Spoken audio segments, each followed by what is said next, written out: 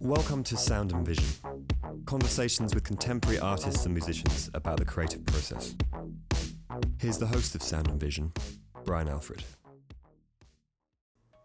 Clintel Steed is an artist born in 1977 in Utah, living and working in New York City. He holds a BFA in painting from the Art Institute of Chicago and an MFA from Indiana University, and completed advanced studies at the New York Studio School of Drawing, Painting, and Sculpture. In 2001, Clintel drove to New York City with his easel tied to the top of his car and settled in Harlem. He's shown at Boghi Fine Art, the Bridge Art Fair, Ellen's Run in Southampton, the Phillips Church in Harlem, amongst other venues.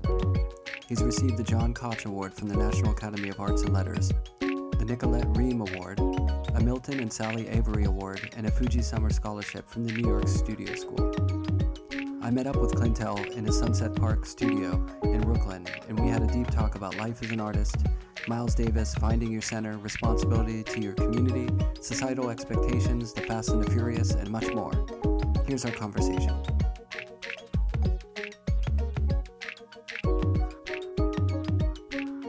So why don't we get started with where you got started? Cool. So you grew up in Utah. Yeah, I grew up in Utah, yeah. How's Utah? You know, I visited Utah, Yeah, oh, Salt really? Lakes and stuff, and went through it. What? But what's it like growing up there? Oh, God, you know, Utah was both sometimes amazing, sometimes sad, sometimes, with like, I think I had certain revelations about myself in high school that still resonate with me. Yeah. I think I saw things about nature, vivid things like being in the mountains and seeing like bad air over the city. I mean, Utah actually now has like bad air days. And back then we could see the smog from all the cars. And I thought that was something that was, I don't know if I wasn't from Utah, I would have been able to see something so sort of amazing and immediate. Yeah. You know what I mean? Yeah. How far did you live from the city? Well, so Sandy, Utah's kind of spread out. Like, it's a little bit like New York. Yeah. In this way, like it has its different boroughs. So you can be in West Valley, you can be in Kearns. Kearns is a part of West Valley. Then you can be in Sugar House, which is almost by downtown, you know, Salt Lake. Yeah. And then you can be in Sandy. And then there's other, but it's kind of broken up like that. Yeah. So I was always relatively close to the city. I mean, it has a, I don't know how to explain it. I mean, it has its, growing up I definitely was into fashion. I mean, I loved the Bomb magazine. I loved certain rap magazines that were coming out at the time. So I would look at those magazines and I was affected by them. Yeah. So I guess I wasn't necessarily isolated in that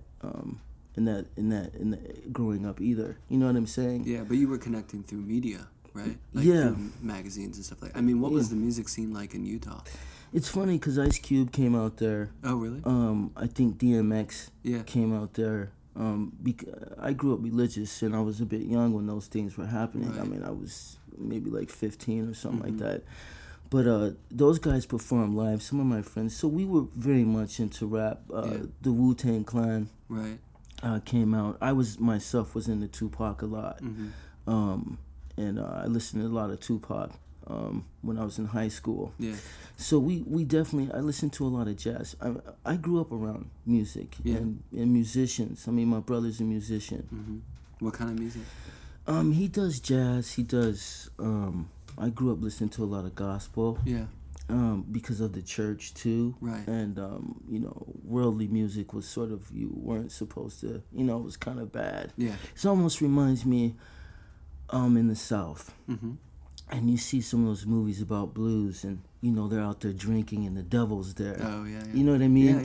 Yeah. And I imagine those times, but I think my grandmother growing up, the world was a lot different. I mean, she would say, you know, you could go out, people stab you, and it was, I mean, it's crazy, but it's you know, I'm thinking about today, and I'm like, what much has changed? Not that much. Right. You know? Yeah. But that level of worldly music, you know, the blues, some of these things, they were not God's music. Right. And so that was always sort of a situation for me growing up, I guess. Well, were your parents big into music?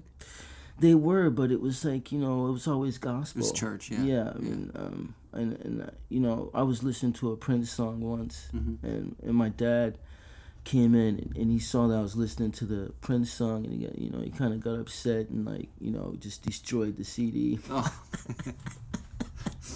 Prince. Yeah, I know, right? Gosh, that man. made you love it even more, right? Well, I mean, that was the other thing, you know. I always loved Prince. Yeah. I don't even know why. It's really weird. Because he's amazing, probably? Yeah, probably, right. I still remember, I was thinking about when I was being a painter, how you, the first things you remember as a kid. Yeah. You know what I mean? Yeah, like those images that, like, they burn in, right? They burn in, and when, you know, MTV, like when Prince was on MTV, I remember seeing this video. Yeah. And I think it was Purple Rain, you know, but the way that video was made, it just, like, it stuck with me. I'm like, what? Yeah. You don't even know what you're looking at. You're just looking at something, and you realize now you're looking at genius. Right. You know? I mean, but it has a huge effect. That was, for me, that was Thriller. Yeah. I was at a mall, and my friend was having a birthday party at one of those entertainment places. Right. And they showed Thriller. Yeah. And I was like, wait, this is like a movie, but it's a music video, and it was long, but it was amazing, you know. And then I remember getting Thriller on vinyl, and that was like a huge, that fold-out record. Yeah. Man, that was big. It's funny to talk about those moments. Yeah, right? yeah. They have a big effect on you, though. You know what I mean? They do. I mean, when you get older, it's like that. Even if it's music, there's something about the aesthetic of seeing that stuff. That right. It's like, oh, it's okay to be creative, or like, look at how expressive these people are. Yeah. So when you grew up in high school, when did you start feeling like art was something you were into? Were you drawing as a kid, or was it in school? Or? I just I don't really know what it was. I mean, I just started doing it, you know. Yeah. And I just started making drawings. I mean, as a kid, and I never really stopped, you know. Did you have a good art teacher in school, or was it not a big part of that? I grew up with artists. I mean, in the church, there was a woman that her name is Terry. She's a very beautiful woman, and she was a painter. When I hung out with her when I got older. And I would see her paintings. There was another woman named Shirley, too, and she was also. They were two of the good painters in my community. Yeah. And what were they painting? Portraits. Some of the time, Terry painted a lot of portraits, and then Shirley, she could paint, you know, almost. I think she could have painted whatever she wanted. Yeah. Just had the skills. Yeah, she had skills. I mean, one time they made this painting of the end times together. They like collaborated on it. Like the apocalypse? Like the apocalypse, because we had a Bible class on it. Yeah, that hits you hard, right? When you're young and you hear about that stuff. Well, you know, when I tell people these stories, I don't always talk about them. Yeah. And they're very intimate. And then being African American and religious, I think it has a certain amount of stereotypes. And I don't know if people always respect it. Yeah. You know what I mean? Yeah. It's that idea of people just giving over to something. Right. In something that's unbelievable, or not unbelievable, but it's unseen. Yeah. So I don't always talk about it, but this deep, you know. But when I was growing up, they made this painting, and it was basically how the Antichrist was going to raise up and take over. And then tribulation would then happen. Yeah. And this painting was pretty awesome. I don't know what happened to it. I don't know. But it was one of those early on, etched into your mind like paintings. I think it was definitely one of those moments. I think the idea of the image became powerful with me. Right. Like the idea of the object, which I was going to talk about with the Thriller thing. Like, just on this thing. Like my brother loved Thriller so much that he got the jacket. Oh yeah. And he got the red leather jacket with the zippers. Yeah. And we all wanted that jacket. I mean, when that thing showed up, but I was just thinking that, that's funny, right? So I was always seeing this, not knowing, but that was the idea, that jacket, it wasn't just a jacket, wasn't it? I mean, it was this thing that he had put so much power, that Michael Jackson had made powerful. Yeah. This ordinary jacket, I mean, the design of it was awesome, of course, but it had so much meaning because my brother put so much meaning into it. So I think that too has affected me. Yeah. Right? That we put meanings. Right. Into objects. And like a look too, in a way. Yeah. I mean, he had a style. Right. Yeah. Like short pants and like a glove, Like who can wear one glove like that? But it became like monumental. Yeah. But that was based on his talent and his creativity, really. Right. Exactly. Yeah. Yeah. No. So, but you were seeing their paintings, but you weren't were you going to museums and galleries, or were you seeing a lot of work firsthand? No, I wasn't doing that. And then I was just making drawings of like the Sugar Bears. Do you remember that? There's like those children books. Yeah. That's like one of the first things I made. And then I was drawing like Garfield. And then I got into Mad Comics. That's funny because I used to draw Odie. Oh yeah. The dog all the time. I don't know why, not Garfield, but I was always drawing Odie. Yeah, Odie was cool too. Because the shapes. I think I was. Yeah, they're kind of funky, but they're in a really interesting way. Like the Mad Comics, there was a couple characters that they had that would show up all the time. Yeah. And this guy, I realized, it's kind of funny, but I would draw this shape, this guy's, this cartoon all the time. I mean, I kind of knew it without looking at it, and I think I was just responding to the. Almost very naively to relationships of forms. Yeah. You know what I'm saying? Yeah. And you get interested in something that looks different, Yeah. Whether it's subject matter or whether it's just shapes or color. Yeah. I mean, I think I think Mad always had funny stuff that they would write. Right. Funny jokes, and I think there was some commentary I probably didn't even understand about life.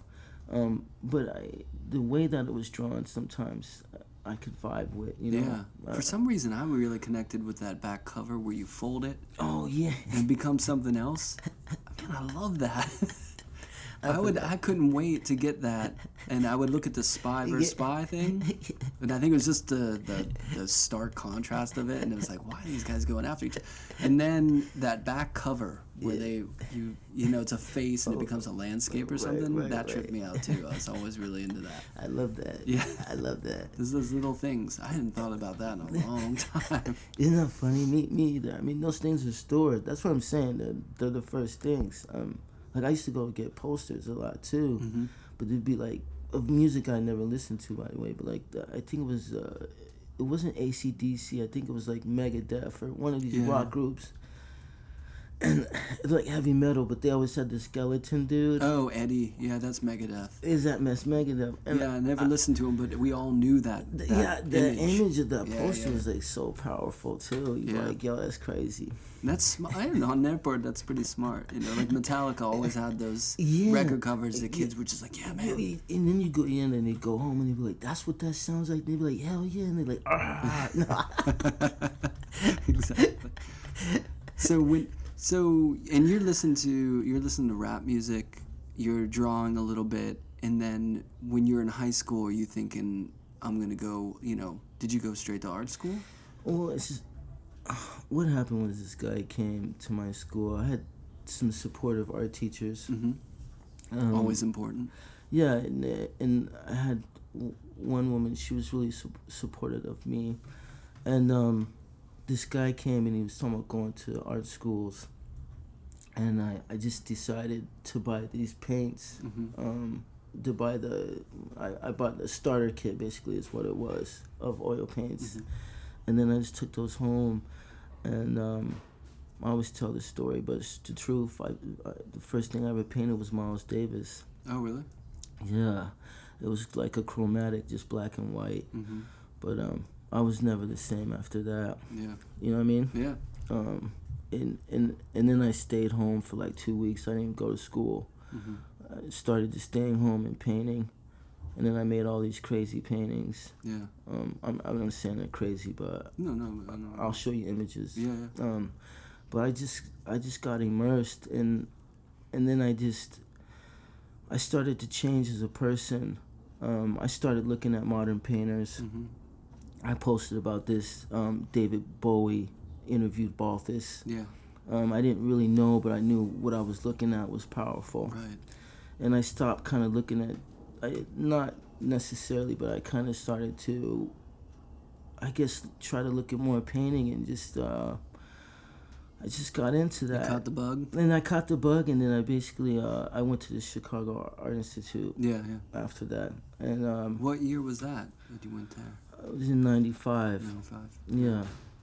Good music going on there, man. Man, it was... Chicago's... Yeah. It was bubbling then. Yeah. Lots of well, I know. post-rock, post-jazz, all that stuff. Yeah, a lot of blues, too. Yeah. Yeah. Oh, yeah, well... Yeah. You can't take that away from Chicago. I saw Ray Charles there. Oh, really? Yeah. I mean, I was pretty far away from it, but... Yeah, but still. I think he had like almost... It wasn't diamond, but it was almost just encrusted... It was glowing. Yeah. Basically, jacket on. Yeah. It's amazing. I remember that. Yeah. Yeah, I did a couple other things. The thing about me was, even when I was in Chicago, I saw more live music probably here in New York. Mm-hmm. I was a bit of the same, and I was afraid to do a lot of things because of the way I was raised. Mm-hmm. So I wasn't afraid to move to Chicago, but I wouldn't necessarily go to the South Side. Right. I had a cousin that lived on the South Side. Mm-hmm. I know there was a lot of music that was playing live on the South Side. Yeah. But I just basically would go home and go to school. Mm-hmm. So grandma's lesson kind of sunk in, right? Yeah. Maybe too much. I wouldn't... I mean, I think that for me, that was the most important thing, too. You know what I'm saying? Yeah. Like, when I got to Chicago... Like my life changed as a person, and I think history became really important to me. You know what I'm saying? And this is getting me to where I am today in many ways. It was the start there. So even though I wasn't necessarily having this profound moment, maybe of, because I know when I think it was Ken Burns came out with that blues series. You mean jazz? Or did he do blues too? He did blues too. I don't know before jazz. I don't know which one became first, but I know he did the blues. Yeah. If you ever can see this, I don't know if you've seen it, but I've seen the jazz one, but you gotta see the blues one. I mean, it's incredible. Yeah. They used to show it on PBS. I remember when it came out, and maybe I did see it. They covered the Robert Johnson. I think I've seen. Yeah, I mean, like, so many incredible blues artists. I didn't even know about these people, but it all came from like this. Once I left Utah and I was able to go to Chicago, being able to study painting, look at painting critically, go to the Art Institute. I know, it's right there, man. Yes. You can't. You're entrenched in like all that history. Yeah, and that was like I went to with the NAACP. I went to Chicago before I moved there. And that was an incredible experience too. Yeah. But I remember a lot of the people were partying a lot. I went to one. It was cool. It was like in a hotel room. We were like down. I mean, just your typical, right. You know. Yeah. There's a guy DJing like on the old school CD player. Yeah, These guys. It was really funny. Actually, you know, I didn't understand, but the one thing I wanted to do was go to galleries and go to the museum. Yeah. I could have cared less about those parties. Or, you know, my mind was like, I wanted to look as hard as I could and see as much as I could and just be immersed in that culture, that way of thinking, because I wasn't shown that as a kid. You know what I'm saying? Yeah. Like, information, when you're talking about, like, if you're talking about Jesus coming and your concern is hell or going to heaven or hell, there's not a lot of room for Beethoven in that. That is true. You know what I'm saying? You're like, yo, I need to confess. You know what I'm saying? Right. I looked at this woman the wrong way, or you know, I just flip this kid off. Yeah. I'm not supposed to do that. Right. And all that stuff is good. I mean, I think those things, those moral things, are actually really awesome. Yeah. And I'm glad I have them. But there was also a lot of sadness, I think, in not being able to be that person who could, listen to Beethoven and read Shakespeare too. Mm-hmm. You know what I'm saying? Right. I mean, King James Version Bible is really important, but so is Shakespeare. Right.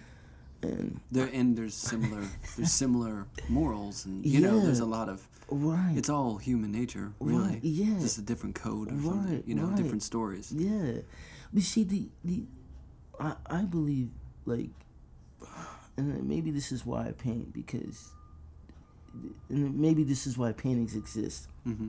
If you think about structures of, like, communities and generations and information, right? Mm-hmm.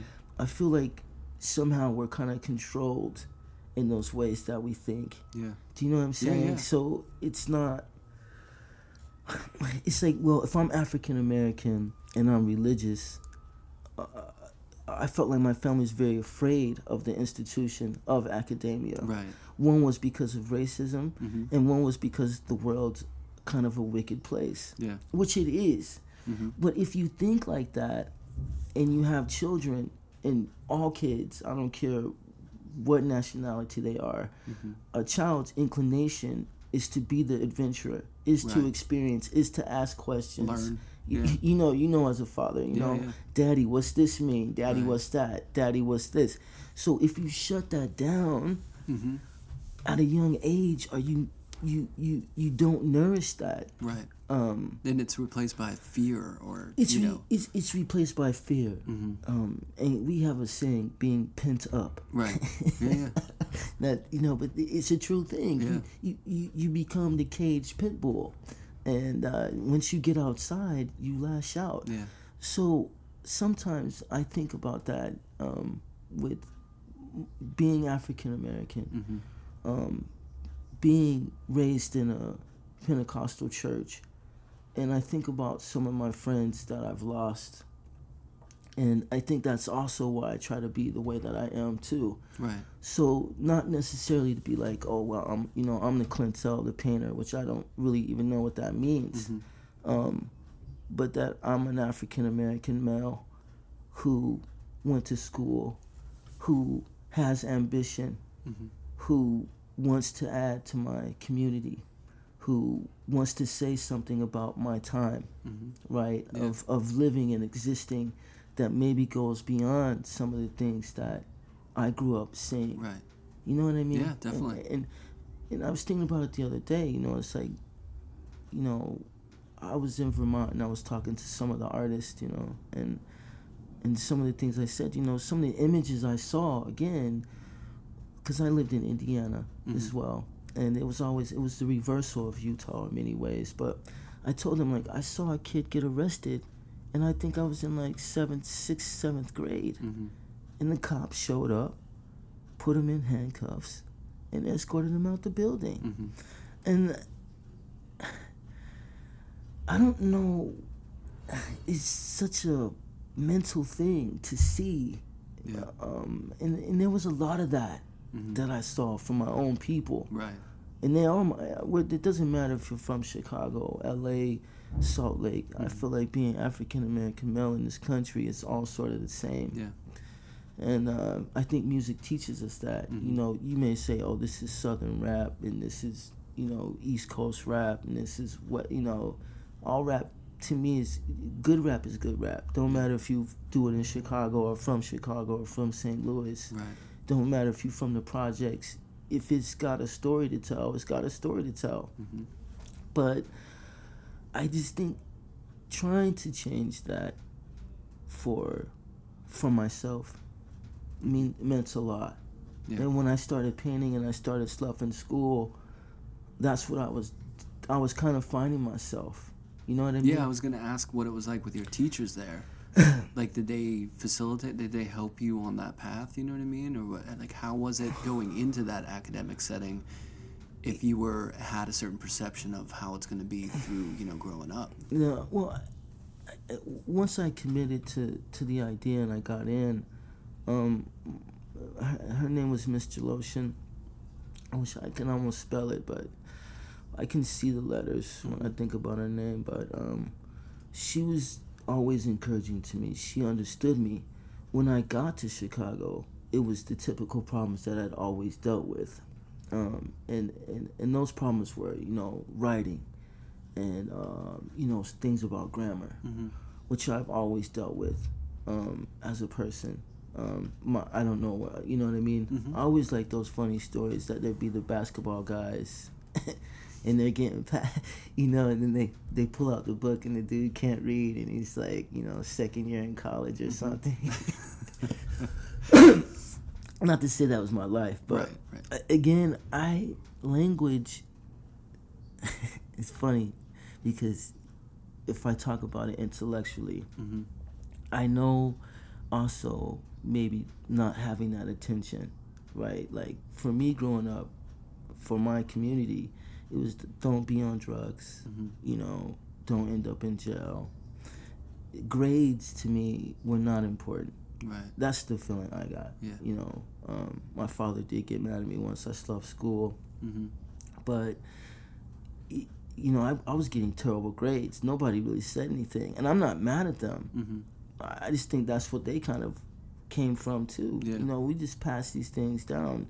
If you don't think you can be much, then you kind of pass that down to your kids, and then I think I see these trends all the time. But I was affected by that, and so my language was always a big factor. Still grammar for me, those type of things, and I felt like that was just because, I for my kids I wanted to make it different. I hope they make it different for their kids. Yeah. They, and my daughter, I hope she can have a chance. I just feel like sometimes being African American, that's the thing. How do so many black men end up in prison and not say maybe this is meant to be? Right, right. A fatalistic view of what is gonna happen. Right. Yeah. I mean, after a while, you just be like, "Yo, obviously it's a trap." Yeah. Right. They got us, and if I keep on reacting like this, it's just not gonna go well. I think about the kid. I think it's Trayvon Martin, the one with the backpack, and started watching a documentary about that, and the dialogue between the people, how they treat the institution, and we've been brainwashed to feel like that's what it is. Yeah. I've heard people talk about going to jail like it's, I was meant to go there. Like a rite of passage. Yeah, right. Now like getting your diploma. Now I'm more baller because I went and I got through it. Right. Now look at me. Yeah. It's like... That's not a test you need to take. That's the biggest manipulation ever. Yeah. But... So painting has always been this freedom. Well, I was going to say, is there something... I think all painters feel that there's a real liberty of communicating through visual things because you don't have to write it down. You don't have to do the essay. Right. That language is something that, someone from, from Mumbai or Ghana or Tokyo can come and look at your paintings and see it. And there's communication happens, Right, yeah. So there's a kind of a freedom of talking through images. I mean, is that kind of liberating to you whenever you were... really immersing yourself in it? I went to Florence, Italy, and I had saw these Africans on these gondolas. Well, I forget who the painter is. I've seen him, and I remember I asked my teacher at the time. I said it was the first time I'd ever saw almost a positive image. I know he might have been a slave, but it wasn't what I was seeing here in my own country. Yeah. Which is when you opened up the book, you got, this is the way they put the bodies. Right. And I just talked about this, roots. Yeah. Yeah. You just seeing images of the chains. Right. You're not seeing a brother wearing some kind of crazy suit operating a boat. Yeah. Yeah, there's like a visual. It was a visual to there, me. I was like, and then for a little while, I was fascinated by that. Delacroix, the way he kind of painted black people, the way some of these black people ended up in some of these paintings were much more real and human to me than anything I was seeing here as a child growing up. We used to watch Cops for fun. Yeah. That was before I went to Chicago. Right. We were sitting there laughing. This is terrible. It's not funny. Right. We were sitting. It's real. It's real. Yeah. And how did we get? how did we get to thinking that was funny? Right. And when I started painting, I started questioning all those things for some reason. Like I was a barber for a little bit. My cousin, and I cut hair for a little while, and people every day they come and every week people come and get haircuts and stuff. So you see a lot of different, and it's we all know there's African Americans in barbershops. There's a lot of things, but I wanted to kind of get out of that. I stopped cutting my hair. I started becoming like more of a hippie, I guess you could say. And it wasn't any of those hippie notions. It was that I was kind of questioning these things that I felt like we were doing superficially. And when I thought about John Coltrane or something like that, I feel like these people were operating in another mode that I wasn't getting at the barbershop. Right. And that was what I wanted to Prince. Sun Ra. Yeah. On their own level. Yeah, exactly. But it was all about breaking that mold. And I guess it's really interesting that Miles was that first painting, because he's just someone who continually turned his back on what the expectation of what he should be doing was. Right. And just kept pushing the creative envelope, not only for his own creativity, but also as an expression of, I'm not going to just, shine and just play this thing for you. Like the legendary turning his back to the audience. But he was into his artwork for what it was. And he said, I'm not just going to go down the path of, And that's so powerful when you think about that. Not on a superficial level. When I think about God, and if God, people are atheists, but what a blessing that is. To be a person with a mind, have ambition, and be able to follow that ambition. Right. And not have to hurt anybody. You know what I mean? Within that, and I'm not saying that anybody's perfect. Everybody has whatever relationships, and relationships are not perfect. But I'm saying that when we, at our moment, are trying to give something back to this oxygen that we breathe, this space that we occupy, and I think the people that have done that, music is a form of that.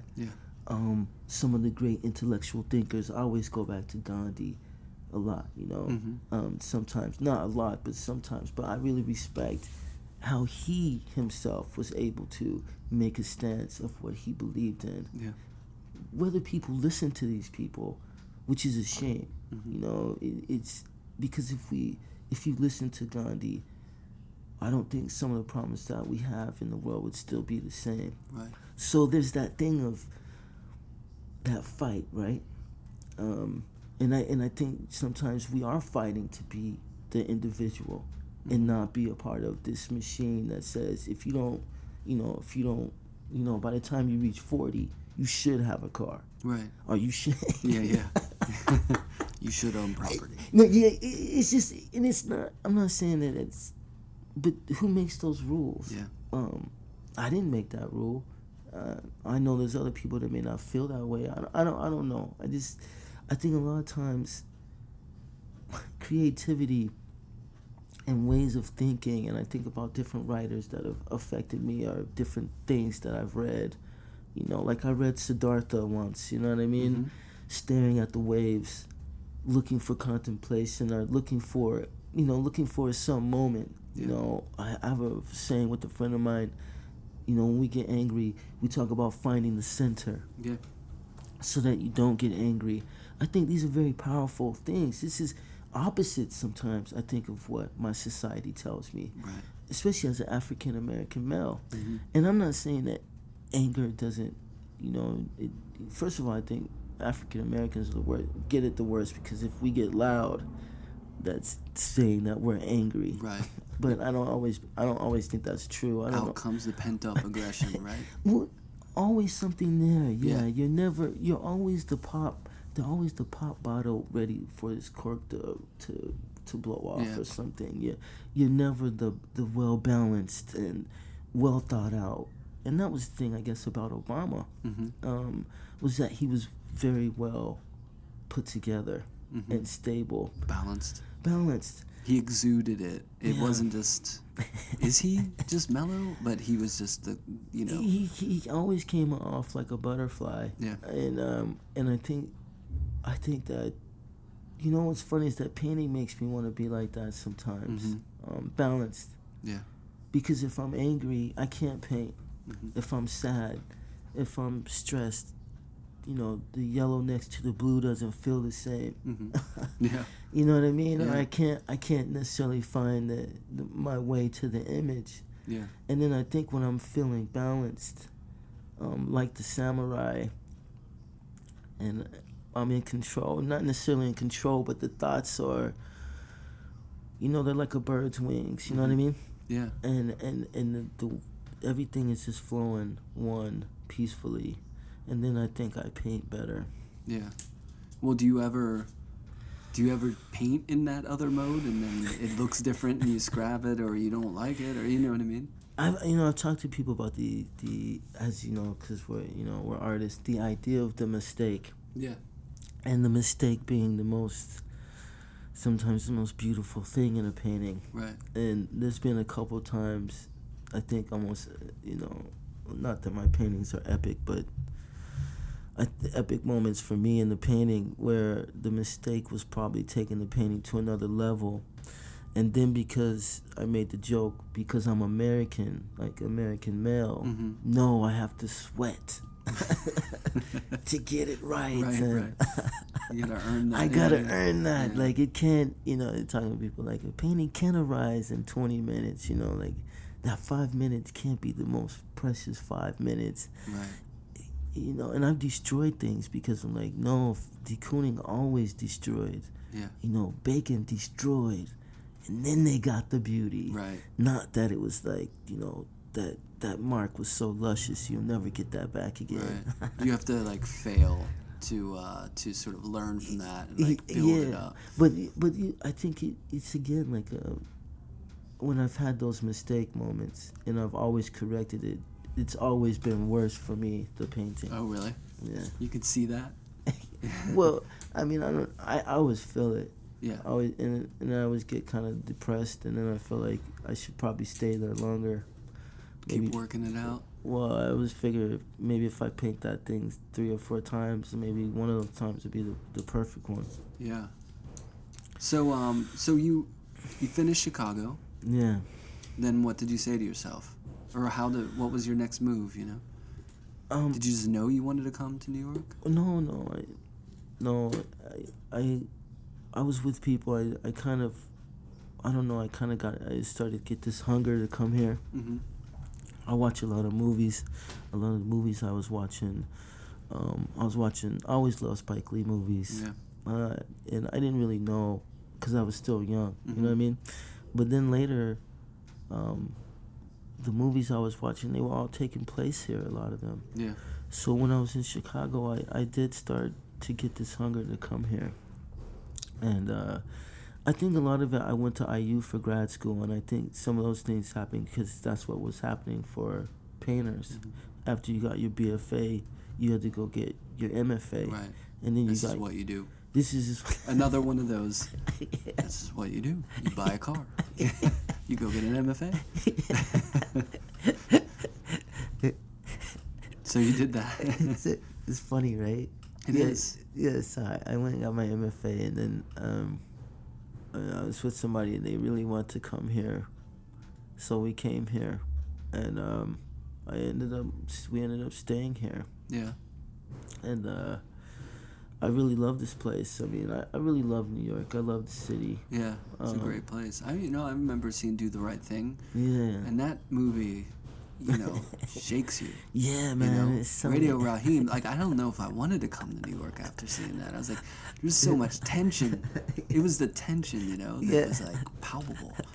And I was, like, a little, like, man, I don't know if that might not be a place for me. I always felt like every time Spike Lee made a movie, like, She's Gotta Have It. Mm-hmm. A lot of those movies... Crooklyn. Yeah. A lot of those movies, man, they just... The way they kind of made the time of the city feel resonated with me all the time. Yeah. I didn't mind the pace of it, you know what I mean? All the different characters, I think. Right. I really like that. I even when I first came here, I love the fact, and I still feel like this, when I go places and I'm with my daughter, mm-hmm. and, we go to the beach or go to the playground, and there's just all these people hanging out together. Yeah.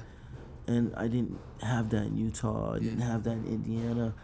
Like when I first officially moved here to the city, I lived on 138th mm-hmm. and Broadway. Yeah. And there's a beautiful park over there. And you just see all the Puerto Ricans, all the Dominicans, and I never had that, in the summer it'd be packed and people be playing, bongos and hanging out and such great energy. Yeah. I felt like this is life to the fullest. Right. Some diversity, right? Diversity, culture. Yeah. I mean, language, right. Like when I went to Italy, I didn't even care, there's people talking in Italian next to you. It mm-hmm. felt, because I never dreamed I could do those things. I've done so many cool and amazing things, I think, because of painting. Yeah. I mean, I struggle a lot, obviously with finances and, mm-hmm. It's not an easy gig. Well, yeah, you apply for things. I just applied for something. I got turned down. I got the email yesterday. So, but I always go back to, Van Gogh. Yeah. And, I wouldn't even get to meet you today if it wasn't for painting. Mm-hmm. So even though I may not have all these accolades, maybe I'm not in modern painters, maybe I haven't gotten to PS1, it doesn't really matter at the end of the day.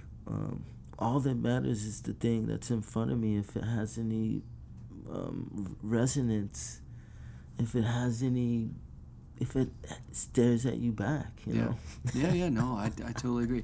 It's funny because sometimes my students will say to me, mm-hmm. Well, how do you, going to New York, mm-hmm. how do you do, Right. You're going to have to work, well, what are we going to do? And it's way more expensive now than when I first came here. Right, but, right. When I first came, I worked doing windows at Macy's, working 8:30, 9 in the morning. I get there and work until 6 or 7. Yeah. I go home, eat spaghetti because it was cheap. Right. And then paint all night, Yeah. But the thing is if you're able to do that thing you love to do, then that makes it worth it. You put the work in, or you'll deal with, the financial difficulties sometimes, or getting rejected from every 20 things. I say if you make 1 out of 20, right, that's good.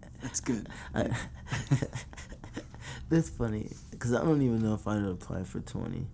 I mean, I feel like I should not. I feel like maybe I'm just better off on my own, whatever. But I feel, what's funny is when I moved here, I became a guard mm-hmm. at the Metropolitan. And a lot of the people I went to school with, they got teaching jobs. Right. And then I felt kind of stupid for that. For not, sometimes I'd be standing up there on post and I'd be like, why did I do this? Why didn't I try? Yeah, but you're at the Met, so it's probably, It was funny. I mean, that's the thing about time mm-hmm. and culture and that rule, right? The rules. Yeah. What the rules were saying was that I took the lesser job. Right. And I became a guard. I didn't go for that teaching job mm-hmm. and whatever. I mean, that was just some of the pressure, because I think there are pressures that, if you don't get the thing you apply for, which I felt, and I think every person feels this. Some people deal with it better maybe than others. Mm-hmm. But how do you continue? I mean, everything that you were working on now seems a little bit less dim. you know? Yeah. I don't know if that's true. I have that thing where I feel like you have to, and maybe it's because I'm, you know, for a lot of these things you apply to or you're trying to get into, there's so many people trying to get into them that I figure, well, I'm going to have to at least shoot for 10 or 20 of these before it's just like the odds. You know what I mean? Yeah. Because if I got everything I applied to, that would be weird stuff. Like, it would be like, I don't know that I'm that good. You know what I mean? Yeah. There's a lot of talented people out there. So. No, extremely. I mean, I was looking at some of the people that got the thing I applied for, the past winners. I was like, wow, man, this is some serious competition. Yeah.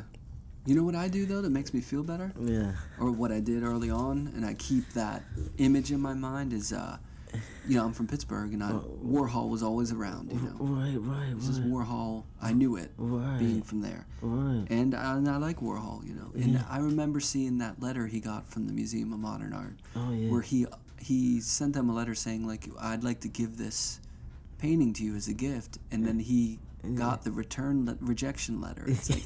It's very kind of you, but we're good. And I think if he's getting rejected for a free gift, you know what I mean? I think that gives hope to everyone else to keep at it. You know, the other thing is too. What I think about what keeps me going is that process, the idea of vision, the idea that all the people that I think we celebrate in history, they had a vision. Yeah. They had this one guy I met recently said, like, they had a stance, you know, like they stood for something. It doesn't matter. But when they did stand for that, then something beautiful happened, right? And I think that's the most powerful thing all the time. So if I stay true to myself, whether or not I get these accolades, you know, it doesn't matter, right? Because I know in the end, I've lived my truth. And I can maybe pass that on to somebody else. And that doesn't matter if it's one person or 100 people. I think that if I can live in a way that I inspire one person, that's good enough. Definitely. Yeah. Right? It's real. You know? Yeah, it's real. So I don't need to necessarily do all these things that society's telling me to do. You know what I mean? That's Those not... usually aren't real. That's the machine or something, you know? Well, it's a thing, though, but it's very powerful. Yeah. You know, and it's that thing, like... How do so many African-American males get locked up and not question the game? Yeah. They still, you know, still see brothers sagging. And I'm not being judgmental. I'm not saying that people shouldn't be able to dress or be the way that they want to. Right. I'm not saying that. I know expression is important. I need to express myself. But I also realize that when I express myself, I should be... It's not even my responsibility, right? But I feel like when you think consciously, you rise to consciousness, and then other people around you rise to a consciousness. Yeah. You know what I'm saying? Yeah. So hopefully in my daily journeys, in my daily doings, that maybe I'm atoning another level of understanding and being. That's what I hope for. No, definitely. You know? And I think what you're talking about, that path, that kind of like unwritten path that a lot of people buy into. Right.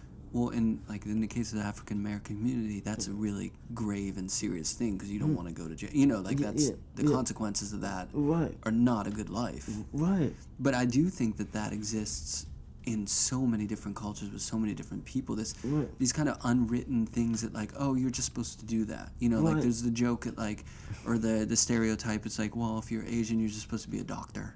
Yeah. And you will have people chase down dreams because of their parents and be miserable. I know. Miserable. And there are other people who are painting and struggling to pay rent or whatever, but they're doing something they really feel good about. Right. And they're not doing something for someone else. You know what I mean? Yeah. So I think there's so many different levels of what you're talking about that happen to so many different people. Yeah. And whether if you're living a life where you're getting thrown in jail or, you know, that's not a good thing. It's not good for the mind. It's not good for the body. No. And then there's other people who may have like some desk job, and they're just. I mean, that's why you have people who, you know. Well, equally upset, equally trapped. Take their life. You're like, how are you doing that? You're in a desk job. You're getting paid or whatever. You're getting paid $100. It's funny that you say it because I heard this guy. I was just kind of, we call it earwigging, but I was kind of listening and just for me, I was having a slice of pizza or something. He's like, I can't work like this. I can't, like I'm spending crazy hours away from home. Like, and you think about those dudes too. Like, we call it like chasing paper. Mm-hmm. But you chasing the money, you trying to make money, but you're never at home. Yeah. You have no life. Your life is like right. So that's the flip down. side, because you'd be like, other people don't necessarily understand. They're like, no, if I'm making $100,000-$200,000, I'd be so happy. Be like, well, that comes along with a price too, right? Yeah. You don't know what it is, but it's like the Kanye lyric is like having money isn't everything, but not having it is. It's true, Yeah. And they say that something like if you make, I heard this, I don't know if it's true, if you make over like $70,000, right. Like no matter how much more you make over that, it's never going to be enough. It's not going to make you any happier. Like right. there is a comfort of just being able to pay the bills and getting by and putting food on the table. But after that, there's plenty of people who are making tons of money who are miserable. I think I'm biased. I mean, we do a similar thing. I think if you find something you love to do, that fulfills a big part of your person. It does. And it makes you want to live life in a different way, I think, than if you have that gap, where it's easier to fill that gap with anger, frustration, whatever it is, whatever the default trap is, in from your upbringing or whatever. I think that, in a way, when you put money aside, I think that's one of the greatest gifts. Mm-hmm. And I think not to be sort of controlled of how you want to be as a person. Mm-hmm.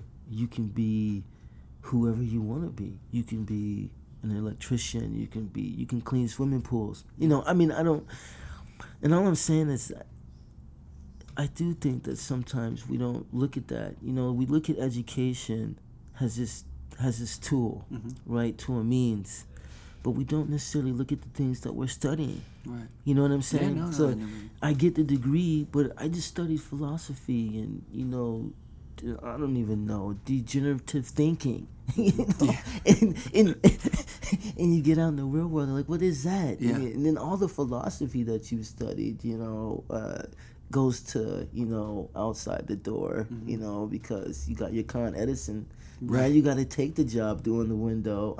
Yeah. And you really wanted to write your own philosophy, add to the story, Yeah. I mean, right. That's true. I think about inventors the same way sometimes. Mm-hmm. I feel like that idea of being an inventor has gotten lost somewhere. I don't know. Yeah. Because I just, when I think about farms and the way that we go as a society, where we've headed, or how we consume at such a rate, we also consume minds. Yeah. Definitely. I think about that too. I mean, that was the other thing. A lot of my friends, some of my friends that I lost, or some of the people that I knew, playing sports was a big part of my growing up. Yeah. I mean, sports. My cousins' sons play sports, and their dads, my cousins, they coached. It's so. And then I think, well, it's not a bad thing, right? Mm-hmm. But we've seen so many African American guys on the football field, on the basketball courts, but so few in the nurse's office has the doctor, or even has the nurse, the dentist. Yeah. Yeah. And you're like, we don't feel these other pockets of society. And so he's like, well, why don't we feel those pockets of society? And then I think we've never really given ourselves the chance. And it's partially that unwritten rule, or the unwritten it's definitely fate. accepting things. I mean, and that's the thing about information. It's not that information is, I think knowledge is power. You can never get away, but the more you know, the more you can ask. Yeah. The more you can understand or try to understand other things. My grandmother used to have a saying that the older people get, the more they get into their ways. Right. And that's true. You know what I'm saying? Yeah. But I always wanted to sort of be the opposite of that, and the older I get, the more I want to know. Yeah. And the more I want to do. The more I want to read. That too. Yeah, you know what I'm saying? But maybe what we do in being creative facilitates that. Whereas if you're working at Con Ed, you don't have time for, or you just, you know what I mean? You're scraping by, and you don't have that. It's somehow that the beauty of wanting to keep open gets squashed in the day-to-day. Right. And then it gets filled with like buying an iPhone or buying a new pair of shoes or something, or like a quick fix. Yeah. It was funny because like yesterday when I was like working on this painting, and sometimes I guess a lot of our life does this exist on a stroke, right? Mm-hmm. And it doesn't really matter sometimes, but then sometimes how that thing is on the surface, that's like your day. Mm-hmm. Yeah. Right. And you can't really tell people that, you know what I mean? Because there's no way that there's no brand for that. It's not Nike cool. Right. That's true. You know what I'm saying? Yeah. Like I just sat and stared at the wall for like 3 hours today to try to figure things out. Yeah, I had all this house paint from my job, and then I all mixed it together, and it became the solution, and I just tried it out. Yeah, whatever, man. Yeah. Yeah. But that's so important. I mean, I think that's for us. That's the breakthrough. Maybe I'm always thinking about breakthrough too. Right. Like, I love the idea. I just love imagining. And I know the studio life is not magic. Mm-hmm. It's very blunt work. That's the other thing people don't get. It's not even, because sometimes I come here and I'm happy and sad. Mm-hmm. And I'm not, but you can't really always talk about that. Yeah. You know what I'm saying? Yeah. Like if I'm thinking about money all the time, I can't. I mean, I've made paintings about that, but I can't always put that in the painting. Right. I mean, I think as painters we go beyond that. Yeah. You know what I mean? Yeah, you have to reach past, but it's hard when you're, Well, it's just a powerful thing. I mean, having a studio practice is so important.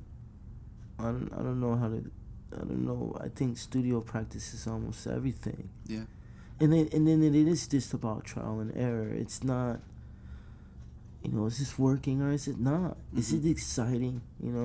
Like I think about Mondrian's Broadway Boogie Woogie all the time. Like sometimes I think when those guys stepped away from the easel, or when they walked away from the painting, what they were thinking about, that like being in front of them, you know what I'm saying? Yeah. Like, and that was revolutionary at the time. Like people weren't. Yeah, they weren't, and we still, I think, sometimes don't even get to that. Yeah.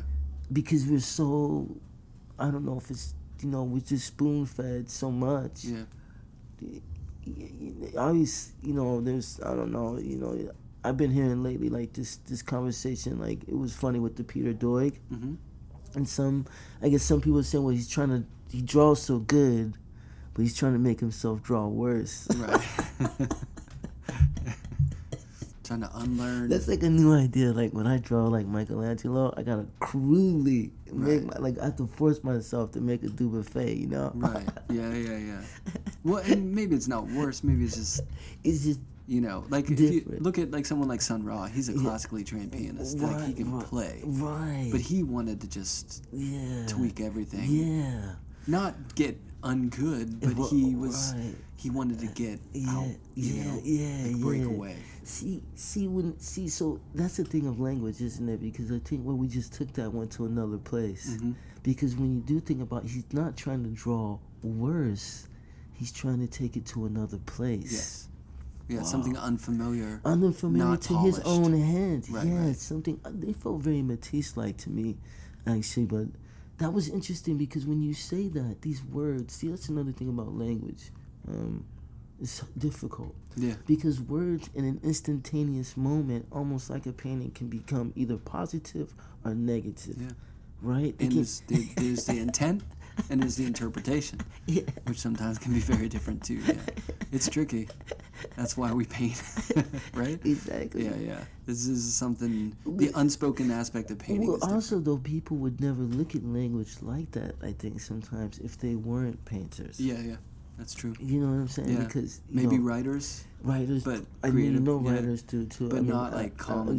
Yeah. I think not your common person, maybe. Because if you look at movies, sometimes like Hollywood movies, and the idea that like Hitchcock used to be Hollywood, and now it's like, I don't know, say that Transformers is a bad movie, but I almost preferred it as a cartoon in some ways because, and it's not Transformers the movie, it's the Transformer idea that every movie sometimes you watch, there's these scenes, right? Like the bomb scene, the shots, the killing.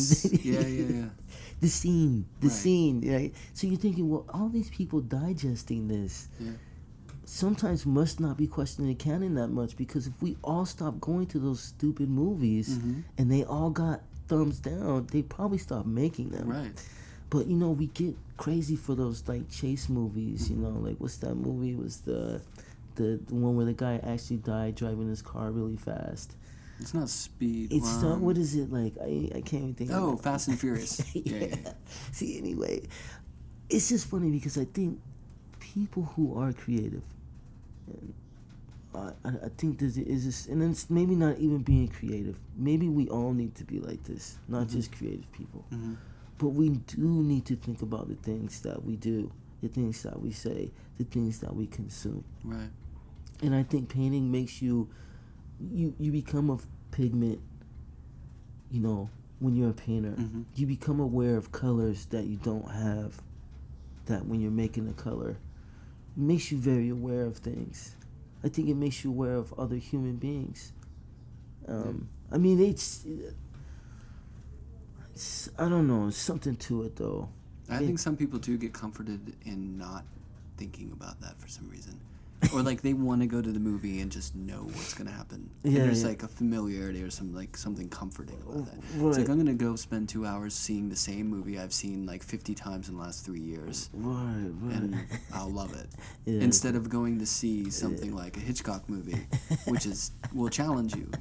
Like Rope is one scene, basically. The whole movie is one scene. So. I don't know. There's something. It demands more. How do you? And that's the thing, right? Like, how do you?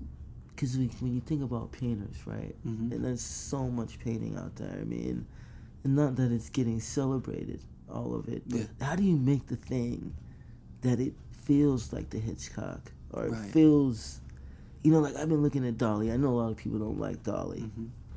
I mean, in the academic world, but when you look at certain Dali paintings, he goes to another level. Yeah. Like it's crazy, but he's making something, and it's crazy next to this other thing that he made. How did he get there, right? Well, then I always think about like the revolution of craft will just, like I want to make something that is not, maybe has a different type of time in it. And maybe it's a time that speaks to my time, but it's not, I don't know, it's just something I'm thinking about right now. Yeah. Well, let's talk a little bit about your paintings too, like the paintings themselves. Yeah. I mean, you said that you work really long and hard. You keep reworking things. Do you work a long time on your work, or does it happen quick? Well, I mean, it just depends on every painting, but the paintings that you're seeing right now, like this guy on the horse, I'm just trying to get back. It's almost a response to the Kara Walker. And I just think the image of being black is so depressed sometimes. Yeah. So I just came up with this idea that what if I tried to talk to my ancestors, or think about my ancestors more in a spiritual way, maybe like a more Native American way. Or maybe, how they say that there were certain Africans that did mix with Indians, and supposedly if you have Indian blood, it always turns out to be money, like, well, if you got 5% Indian blood, you can get like, 10% off your taxes or something. Yeah, that kind of money. Well, I'm just, yeah. I'm not trying to be a jerk when I say that. I know. I'm not, but they're never like, if I have 5% Indian in me, then I would say maybe I have something very holy in me too. Mm-hmm. And that's not just like a religious thing, but that's just like on a spiritual level. I just want more, I guess, right now. I want to talk about more. I want to talk about what it means to be black, but maybe in a way like not supreme, but I feel this feeling like if you could close your eyes and just imagine the sun just beaming into your body, like not shining on you like when you get a suntan, but like actually beaming into your core, like so you feel it inside your pores and you feel it on your skin, almost to where you like get goosebumps. What does that look like as a black man for me? And that's what I'm trying to get. That doesn't sound easy. That sounds really intense. You see my intent right here. Definitely. I don't know. I don't even know if it's coming across. I'm not gonna do too. No, I get it. I'm not gonna do too many. I'm just gonna do a few because, I also think about Giacometti. Right. And I saw this Giacometti video. So, but this moment, these two ones, like this one and that one, that's definitely what they're about. So. Yeah. That's what I'm thinking. They're real physical too, It's like there's a real they have that, you could see the process in them, Yeah, well, thank you for saying that. And I don't know sometimes if that's boring, if it's whack. That's what I was drawn to. Yeah. Like it drew me into the paintings. Like that real feeling of this is like made in time. Like there's a real tactile nature to it. Yeah. Well, I kind of love that, and I like that in the big one too. Like there can be these moments. I went to a panel discussion. I don't know if you ever do that, the art critical ones. No, I haven't been to the it, review but I know panels. What you're talking about. Yeah. Well, they just had this thing of abstraction and figuration merging together, which I think they have for a very long time. Right. But, again, that's another language thing. Maybe how do we talk about the obvious, but in another way, other than just saying, like, hey, it's David Park, Go back to David Park. David Park, he looked at Matisse. Like, all right, I'm going to start at David Park, though. I'm going to move up from there. Done. That's it. That's a wrap. Yeah. Well, he was pretty much merging the two really well. Yeah. I think that guy's pretty prolific. Yeah. And he's another visionary that I can't get over somehow. Those end paintings to the very end compared to those figurative paintings. Right. And then it's early, the ones in San Francisco, some of those landscapes. Man, what incredible, just to me, that guy, to me, these people, they weren't worried about applying. Right. They were worried about applying paint. They weren't worried about, like, I gotta write this and I gotta get this in by, like, June 2nd. He's like, no, like, you sit over there in that chair, put this beautiful hat on, I'm gonna get to work. I'm gonna get there. Yeah. Something pure about that, right? I think that's more pure. Yeah. I wish I didn't have to worry about that other stuff. Yeah, but the purity is nice, in the way that you're working too, because it feels like it's about that process. You feel the process happening. So there's all the iconography and those relationships of the images and what that can mean, and then there's also the dedication to the physical side of investing in the paint and moving things around, which I think you feel. Yeah. It's a really nice combination. No, thanks, man. Thanks for saying that. Yeah, this one is like really interesting. This diving one, because the motion. Yeah. When you look at a pool and it's very still until they hit that water, but this feels like it's already jumping before they hit it. No, it's nice, man. Yeah, that's a part of my Olympic series, and I did another one. I'm gonna show them. You should come see them if you can. Yeah, but I'm pretty excited because they'll all be together. And this is another one too. You can't. It's on its side.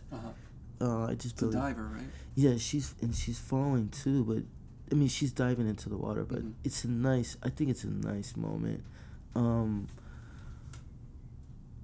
there was something about the Olympics that I really liked. It's kind of what we're talking about, like being in tune. Mm-hmm. And the one thing that I liked about the divers was that moment of trusting your body, trusting your decisions. Yeah. You got like 2 seconds to do about 10 flips or something. You're going all in. And you're going all in. No U-turns. Yeah. So you know what I mean? Like, you have to trust yourself so much at that moment of what you're doing. Mm-hmm. And I really enjoy that. It's intense. That idea. Yeah, I knew a diver. Yeah. Intense. It's an intense sport. And very, it's just that person. Yeah. And you think tennis is solo? That's solo, it's really intense. Yeah.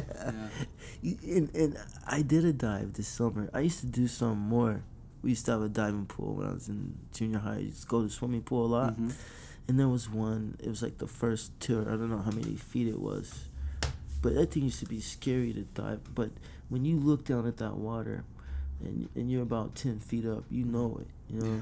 You know what I mean? Yeah. So if you're thinking about like 50, 60, I don't know, it's crazy. I don't know how people do that. Right? I think I had to climb back down that ladder.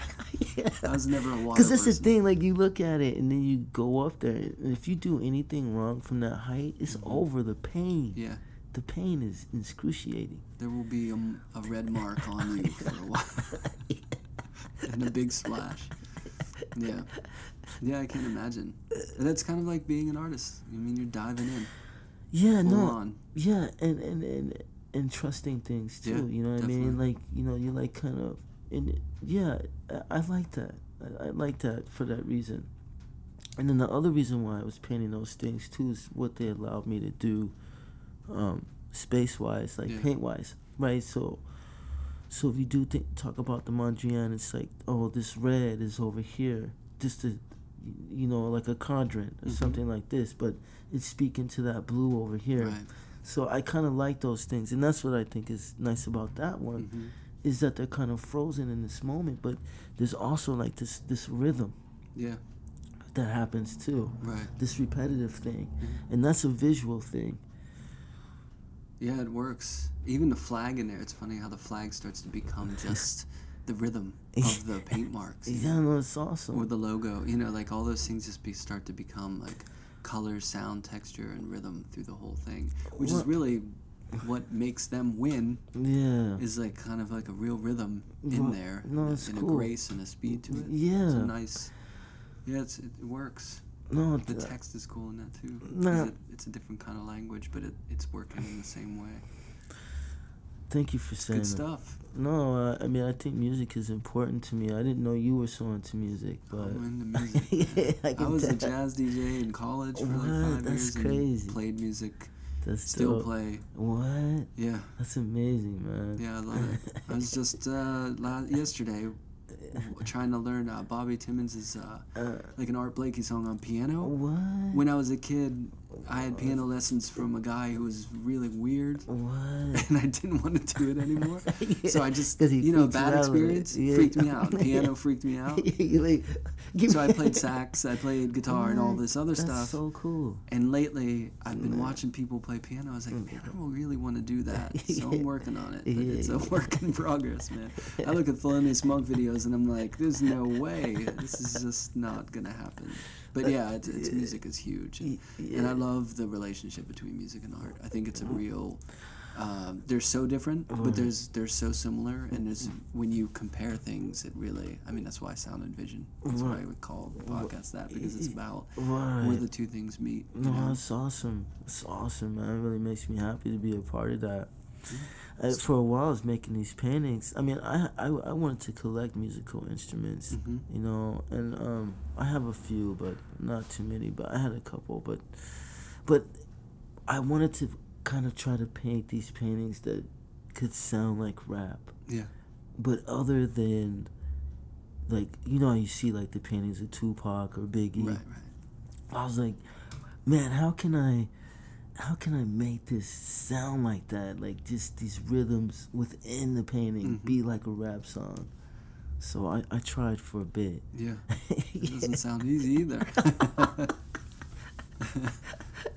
But you could take something out of that. It doesn't even have to be the whole picture. It could just be like a flow. Yeah. And you're trying to get that flow into the way that you're applying paint. No one might even know. Yeah. But to you, there's that connection. And usually it comes out, even unconsciously. People feel it. Yeah, I think so, I mean, I even stopped listening to rap at a certain point. Like, I got mad. I couldn't take it anymore, the cursing and that's when I got crazy into jazz, what I mean? I started listening to, like, Stevie Wonder.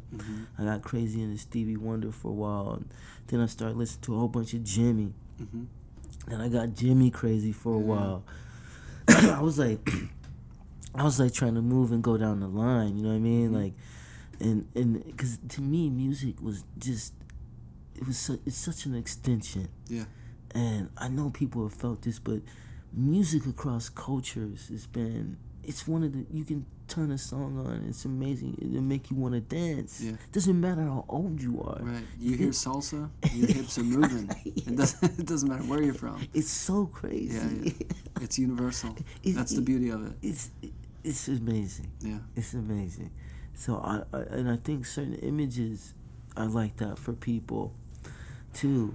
So I think certain things, it doesn't have to be a painting. It doesn't, it can be sculpture or movie but I think certain things ring true like that too. Things that are with language is always I gave this talk recently, I was talking about the word epic, and which I think I got from my teacher, and I think he really made me think about that and kind of believe that it can exist, But a lot of people are like, what does that mean? What does it mean to make something epic? And I think that's a hard question, right? But I think it is something that has vitality. And that doesn't matter about time or whatever. But I think it's about something coming together that everything is just hit on the nail on the head. You know what I mean? Yeah. I mean, when you think about some of those Peter Doig paintings, like there's that one of the three guys by the tree in the water, Yeah. And I would go say that's probably like an epic image, because it does something, and all those things are kind of coming together at once, and it doesn't. I don't think it's about hard labor. Maybe it's the choice of these elements, these people, the mixture of the three. You know what I mean? The elements. Right? Yeah. Elements. And that's music too. I think a lot of rap, like I like Kendrick Lamar a lot, but he's not just like some of those other dudes who have just the bass. Right. Which can be nice too sometimes, but he really has something to say, right? So he gets on another epic level of rap to me, and to me that's what is epic. Something that kind of just it kind of transforms you too. Yeah, he's really creative too. It's not just he's not going down that road like you were talking about. This is what you're supposed to do. Like, if I'm from the South, right. Gotta be trap, or like I gotta have this beat or whatever. Yeah, well, the way he mixed things, like there was that one album where he's like talking to Tupac, and then Tupac says, like black men in this country, by the time they hit 30, they don't want to do anything anymore. They get tired, like they don't want to work out. And I feel like, man, that guy, he said that, and there's some truth to that, and I do feel like there's a you can see sometimes in African Americans a little bit of that. That's the thing. Like if you go to Harlem and you look for that flame, sometimes you don't feel that flame. You feel something that feels lost. I don't know. I mean, probably exhaustion too. Well, I mean, not easy life ain't easy. Well, I mean, it's an interesting thing, isn't it? I mean, when we live life, like you were saying, it doesn't matter sometimes if you got that rich job. Sometimes those people are deeply depressed. Yeah. I mean, I think a lot of psychiatry and pills exist for those people. Yeah. we don't know that, you don't see that, but you know, they could be stressed out to the max. You know, you just would never know. Yeah. But yeah, it doesn't matter. But I think when you have somebody like Kendrick Lamar, I think that is in tune and maybe doing something great. Mm-hmm. Somehow, to me, that's like a piece of fire, and somehow I want to get my thing stuck in. Yeah. You know what I mean? I want to get a piece of that fire for myself, and how I internalize that, like what we're talking about. I internalize it, but maybe I can make that into something. Yeah. And I think that's inspiration, right? That's being aware of true creativity, and seeing somebody reach for something. Do you know what I'm saying? Yeah, definitely. I feel like he's probably doing the same thing that you're doing when you get into that kind of tunnel vision of creativity and what you, and like you're, you know, you believe in something and you're trying to make that, you're trying to realize it, you know. Yeah. And like the people he collaborates with, just like that Kamasi Washington and Thundercat and Flying Lotus, all those guys I think have that vision. Right. You know? Yeah. No, it's true. I think you can feel it. Yeah. No. And I grew up with rap too. Like I remember one of my best friends growing up brought me a tape of Houdini, you know, and like from there on, right, it was all that stuff. But I always kind of gravitated towards the Diggable Planets, or like the people who were more creative. Yeah. I know you. You know, it's just like weren't afraid to just tweak it, you know. And I think Kendrick does that in, you know, in a kind of coming from Compton in a certain sound, but he's still tweaking it. Right. No, very much so. And I think whether it's painting, whether it's sculpture, whether no matter what it is, if you have that that vision, you know, like people will, not everyone, some people will cast it off or just say it's just like this or that or whatever, but real people will see it and understand like these people are trying to say something, you know, and appreciate that. Yeah.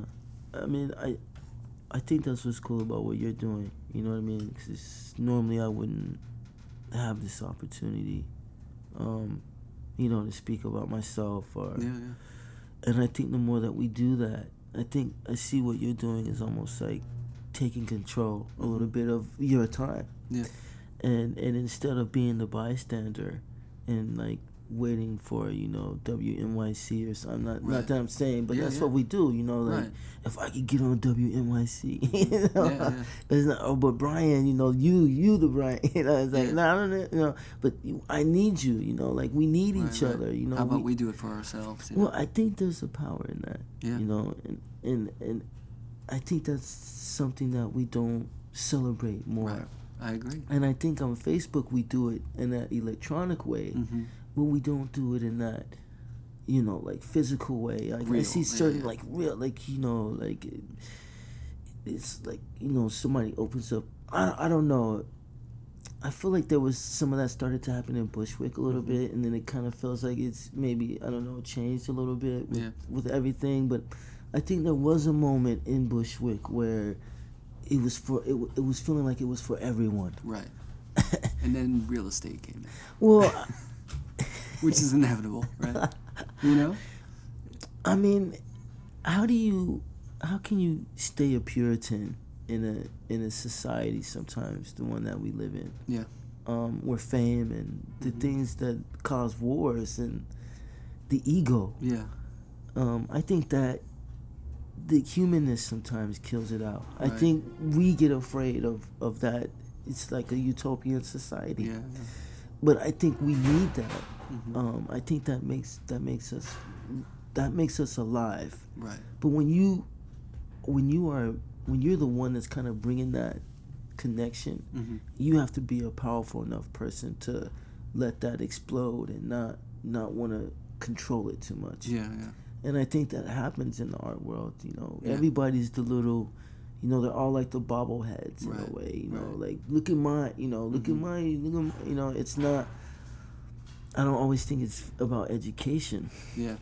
It's just individuals trying to do what they want to do, you know. Yeah, when you think about some of the great artist-run spaces in the 60s, like who showed this person first, or, you know, I can't think of them all, you know, but there's some movements out there that was started by artist-run galleries, you know, that people in the 60s said, look, I wanted the 50s. You know, my school was like that. You know, the studio school. It was put together by ideas, people coming together.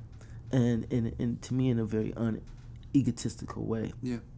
And whenever you get that, when you can, I think that becomes very powerful. Right. You know what I mean? Yeah, totally agree. And I feel like it happens. It does. I mean, I think it's happening maybe now too. Yeah. You know, I just think it could be even on a more grandiose level than what it is for the people to say, I'm taking back. Not, you know, like, you know, I had this great thing about the Super Bowl. I mean, it's just a thing, but, you know, everybody's like take a knee, right? But actually what everybody should do is not watch the Super Bowl this year. Yeah. If everybody did not watch the Super Bowl, man, those guys would be... Yeah. That's powerful to them. Yeah. That's totally true. They would be taking a knee to get the viewers back. Right, exactly. Because that's really their main They'd be like, please. Yeah, exactly. I mean, if every American, brown, white, you know, whatever, yellow, all those sports people out there just said... We're not watching. That whole Sunday didn't even watch ABC. Just the whole... just the whole channel got boom. Yeah. They would be like, what? Yeah. And all those people who paid advertisements would be like, they be like, they be puking because nobody would see it. No one's buying the Doritos. They're like, do we have a Facebook page? Because we better post that. That's true. Maybe we should call for that. But if that unless my Steelers are in it, then I gotta watch, man. But the more you say no, right? I mean, it's as the collective that you're not gonna spoon feed me. I'm not. You know, I used to say to my son, you know, don't. It's not like he has to listen to me. I mean, my son can do what he wants. You know, I mean, I love my sons, but I used to say, don't put on the uniform. And I think a lot of those guys don't think about that. They think about I'm expressing myself, you know. But if you have on a flip back and you're sagging just a little bit, and you got on a pair of high tops, and you know it's just you know what I mean. And you're supposed to look like that too, because that's what the rappers are wearing. So now you wearing it. But now when you out on the street and you catching the subway, they're not looking at anybody else. They're kind of just looking at you. Yeah. It's true. Just different context. Everybody else is like, you know, it's just funny, man. Yeah, it is. So why don't you let anyone who's listening know how they can find your work, like online, where they can see what you're doing, what you got coming up, or any information you want to share with people? Thanks, man. Well, my website's like, I don't know, it's kind of whack right now. I mean, I'm having a hard time with the whole concept of Instagram, online, social, everything. Well, I mean, sometimes when I post stuff, I just do it. I'm doing it because I'm told I have to do it. Right. In many ways. But then I start treating it like it's an art form in itself. Right. Like, so when I post these things, then they're not like my finished piece. I almost consider them like little vignettes.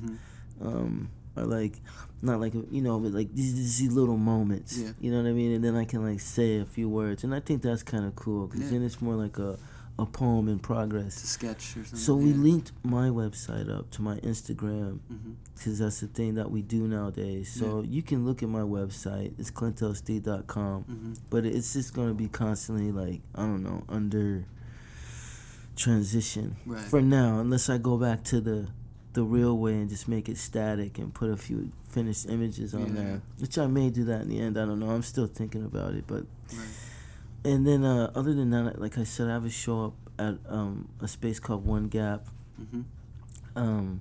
and that's in Brooklyn by the Brooklyn Library. I don't know if you know of this space. I don't know this space. There's this famous building it's right across the street from the Brooklyn Library. I can't remember this architect's name. I feel really bad, but it's a pretty famous building. Yeah. But anyway, that date and time is not yet to be discllosed. Okay. But it will be in January for sure, but we don't know the exact date. Okay. And I could probably I can email you the information if you want to put it up. Sure. And other than that, I usually tell people if they want to see my work and they want to see kind of how I am as a painter, just to Google my name. Yeah. and look up you'll see images. stuff, Yeah, because a lot of people ask me, what do you paint? What materials do you use, and things like that. And I try to be more like that person we've been talking about. Kind of organic. Where my life is leading me. You know what I mean? Like, I've made political paintings, but then I've painted landscapes. I'm working on a portrait from life right now, too. So I just paint what I feel. Doing what you feel. Yeah. That's real. All right, man. Thanks Thank for you, taking man. all this Thank time. you, Maybe man. come in here and check out your stuff. No, it's really an honor. It's been great. It's been great. If you guys made it to the end, God bless you too. Thanks.